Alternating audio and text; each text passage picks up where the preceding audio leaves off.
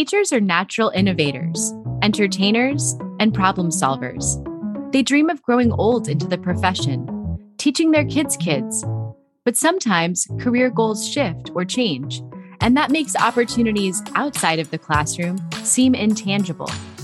Questioning, who am I if I'm not a teacher? I'm your host, Alexandra Simon.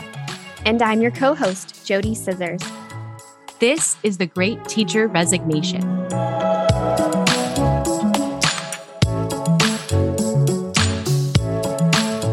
It's a special episode today because Jody and I are together in the studio. In between all the guests we've interviewed, we wanted to squeeze in some time to talk about an industry Jody landed in after she left teaching, EdTech and digital learning. To top it off, the next few weeks will focus on the many facets of the EdTech industry and why teachers are perfect candidates for these open positions. Jody will take us deeper into the field of EdTech and how educators are finding their space in this industry. Yes, this is a special space for me, but also we have been getting a bundle of messages from our listeners requesting help on how to penetrate into the EdTech industry.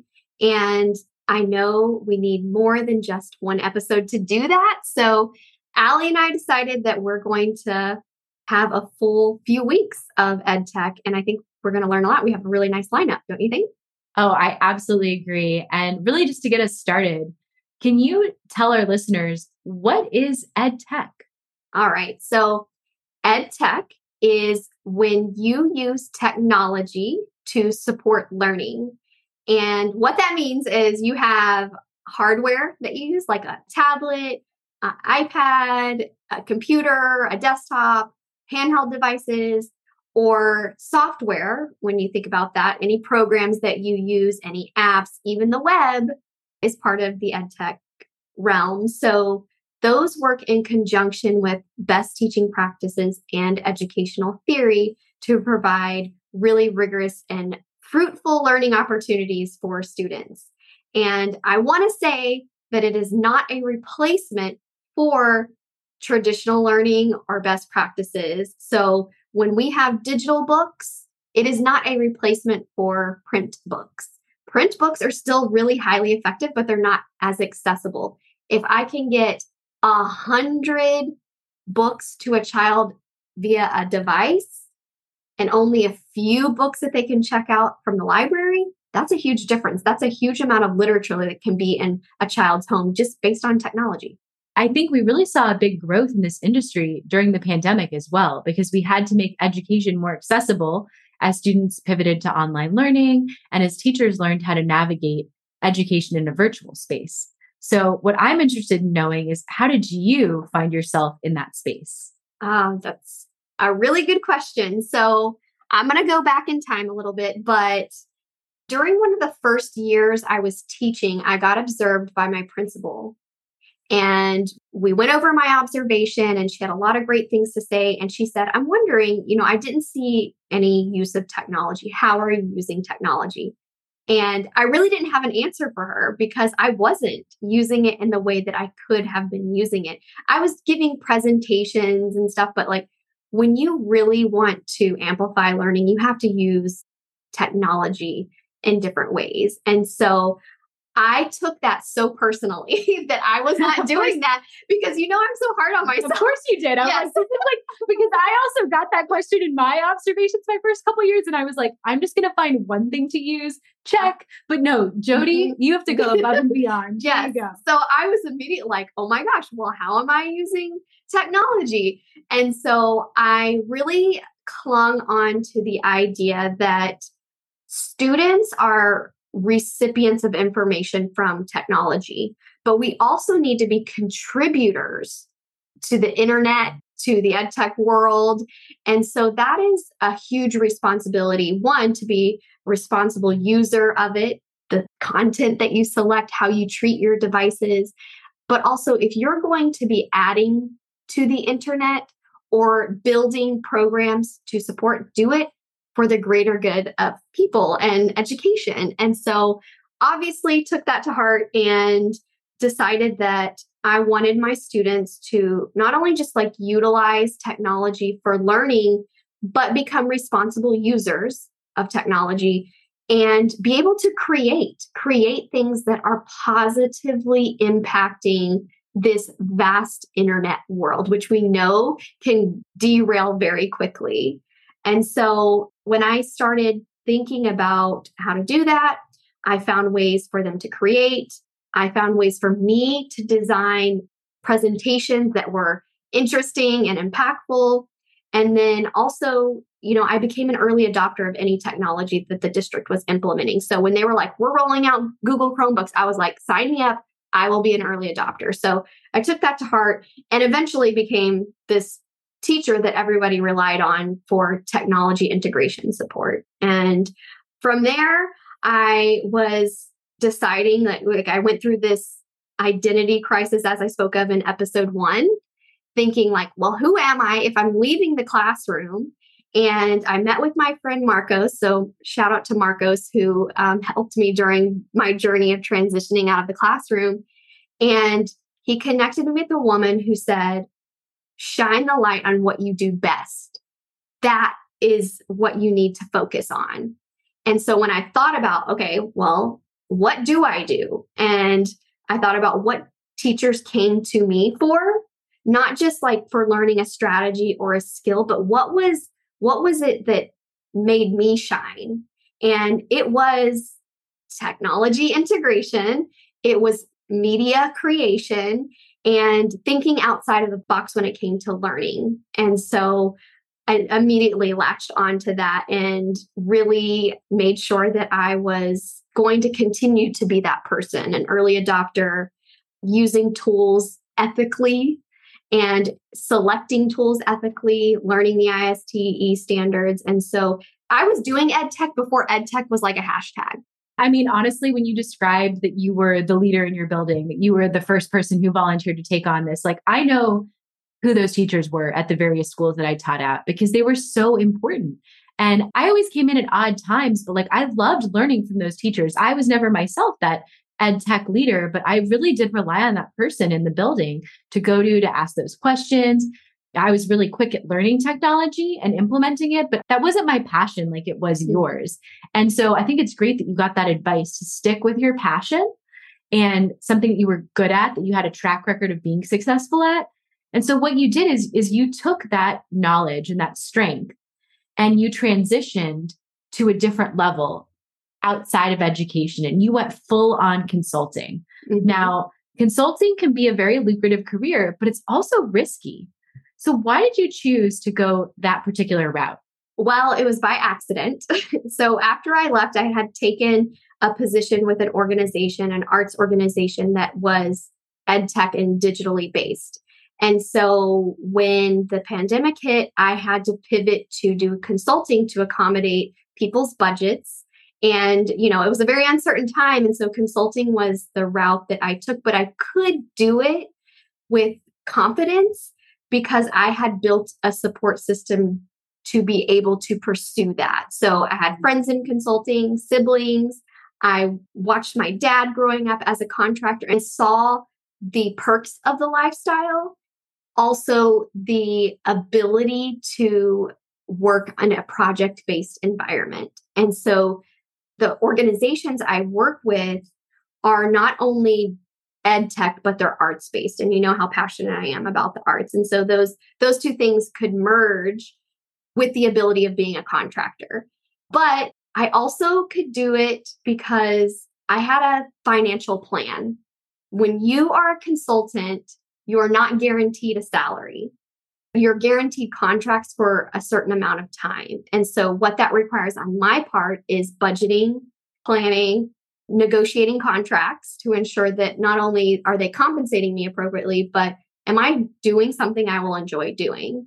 And the other big part was, when you work for a school district, you are given really good benefits. And I was able to walk away from that because my spouse was able to provide benefits through their role. And you can get benefits from anywhere. Like you don't have to have benefits from your employee. There are organizations that you can just sign up for benefits. But when you have those really good benefits from a school system, that was something that, it's a risk to take. And I was able to do that because I had a plan. Yeah, you had a plan and you have to think about all of those different components to leaving a job, like being a teacher that's really stable.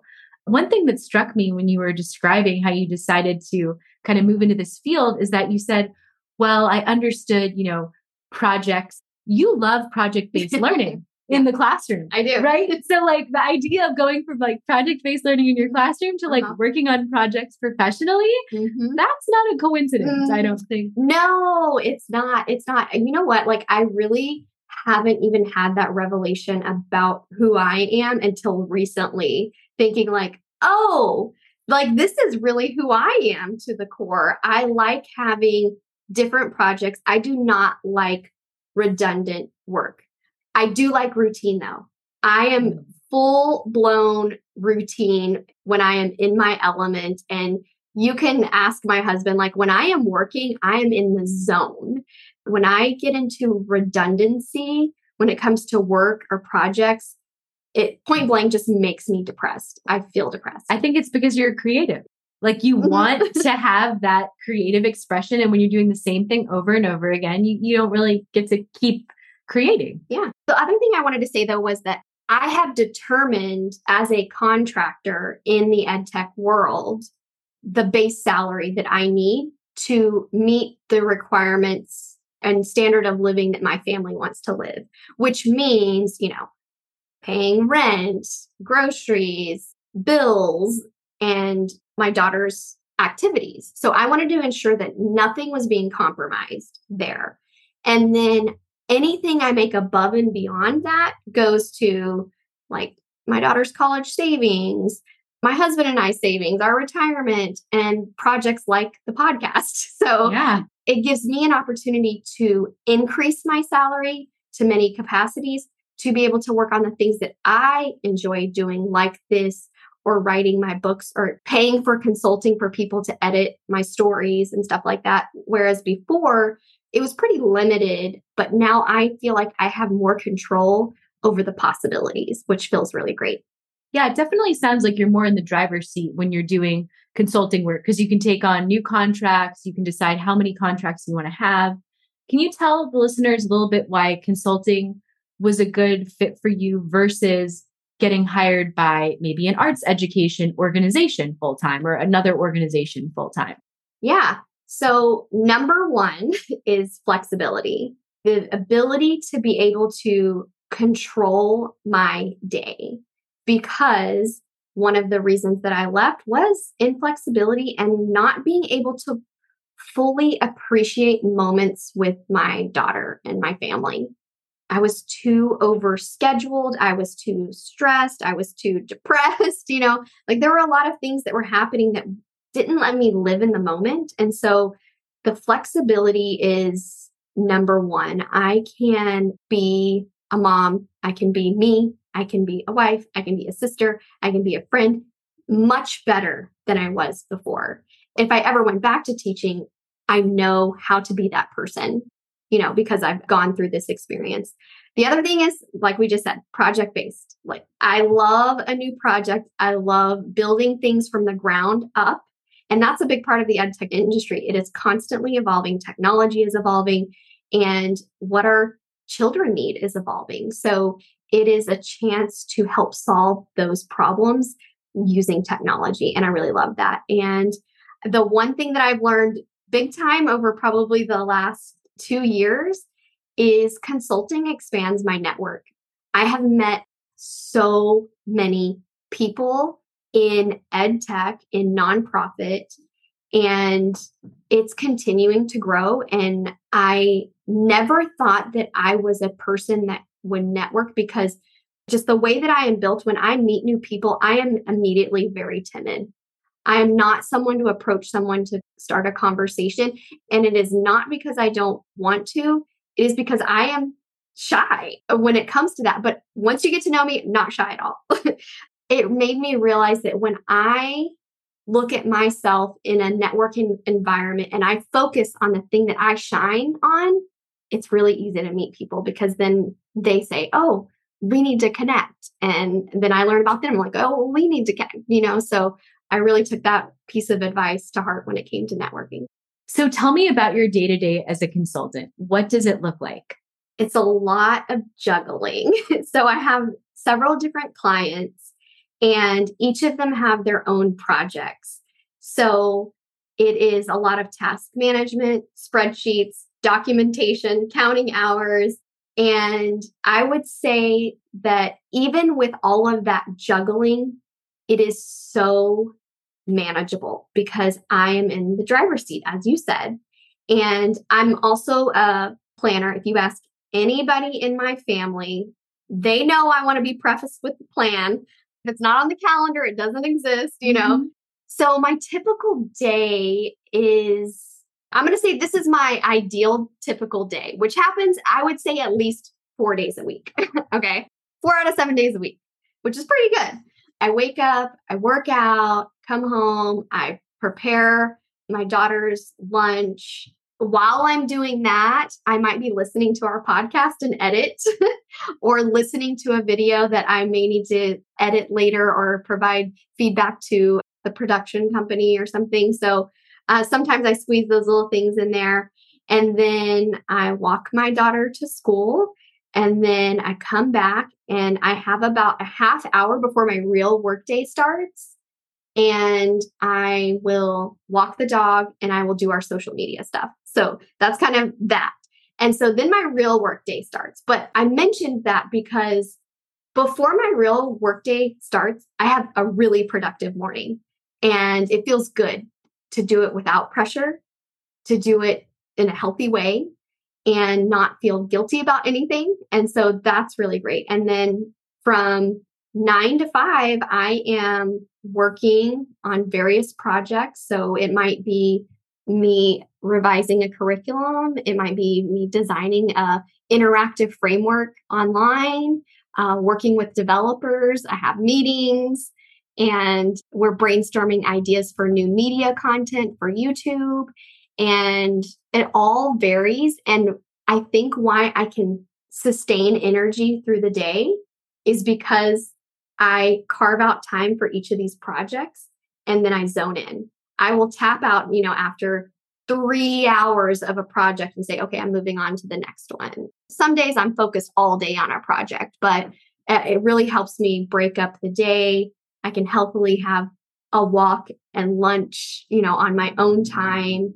And some days I stop work early. I say, hey, my daughter has a performance at 2 and I'm calling it a day today. Or it's Friday and I'm going to go pick her up and I'm going to take the kids to the pool. So all of that intense workday can be left to do the next day. I don't have to work through the night most days.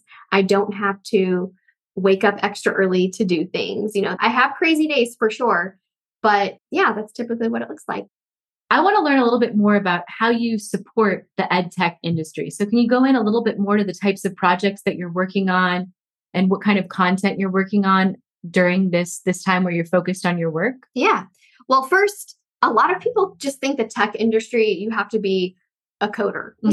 Like that's just all it is. No, that's a component to it. There is design behind that. There is content creation behind that, management. There are a ton of roles in the EdTech industry. And so I support it first and foremost by ensuring that whatever I am creating or developing with a company is rooted in digital citizenship, that the software we use, however we're delivering the information, is a safe environment for students. I never want to put a young person at risk of accessing something that they shouldn't be accessing. I wouldn't want to put anybody in that position or a teacher for that matter. The other thing is quality content. When YouTube came about, when media became more accessible to create, we started creating things that weren't rooted in the core values of education. Like best practices, like you talked about. Yes, exactly. And so I want to ensure that the things that we are producing are authentic, they are reliable, that they are entertaining, and that they are actual contributions to education, that can actually be put in a teacher's toolkit and they can save it and use it over and over and over because it's a reliable resource.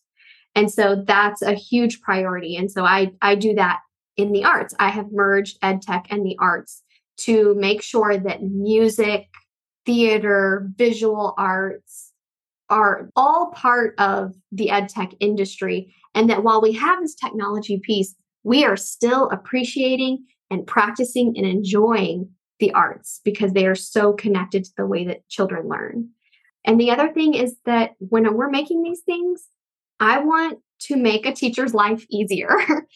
Yes, I'm raising the roof over here. Like, yes. Oh my gosh, because we talked earlier in one of our first, I don't remember which episode, with Andrea, who creates teacher guides for her books. And I'm like, yes, like having a teacher's guide, making it easy for educators to use the materials. I love what you said about authentic materials, right? So I know the work you do with Preservation Hall, like all their stuff is authentic. They're talking with the artists that do the work. Like it's just passing down that information in those stories and arts education in real life. So it sounds like you've really found your specialty in arts education. And honestly, for educators, we all have something that we're good at and something that we're passionate about. It seems like you kind of married the two, the technology part, the arts education part. And so I think if you're looking to go into this field, find what you're passionate about, find what you excel in. And then I'm going to ask Jody this question that can hopefully help you go to the next level. How do you get a contractor or a consulting role? Okay, so networking for sure. But also if you find your niche, look at the organizations that you have followed over the years. See who is hiring. And a lot of people hire contractors because they have short-term projects. And if you're a project-based learning teacher, you might like project-based learning career like me. And so I would first start at LinkedIn and find the organizations that you're interested in and see if they're hiring contractors, and you can become a consultant. So I'll give you one example. When I was leaving teaching, I knew that arts would be a part of my life. And so I searched all of the arts organizations around, even like museums, but I also searched media companies. And so one organization that I follow all the time is PBS. I think PBS Learning Media has done a phenomenal job of curating quality content for young audiences. And I follow them because they are mentors to me. And so I noticed all the time that they are hiring contractors, and they hire contractors for development, for content creation, for coding. So there are many parts of that educational institution that hire contractors for short-term things because they get government grants to fund these projects. And so I think that's a really good start.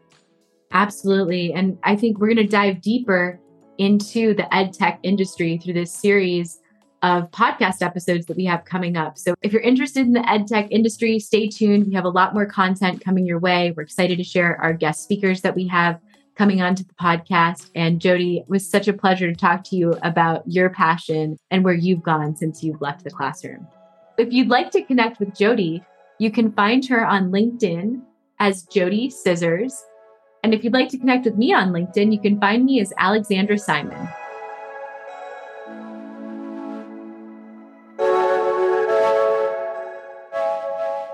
If you liked The Great Teacher Resignation, give us a 5-star rating and follow us on Instagram, Facebook, Apple Podcasts, Spotify, Google Podcasts, Amazon Music, and Audible.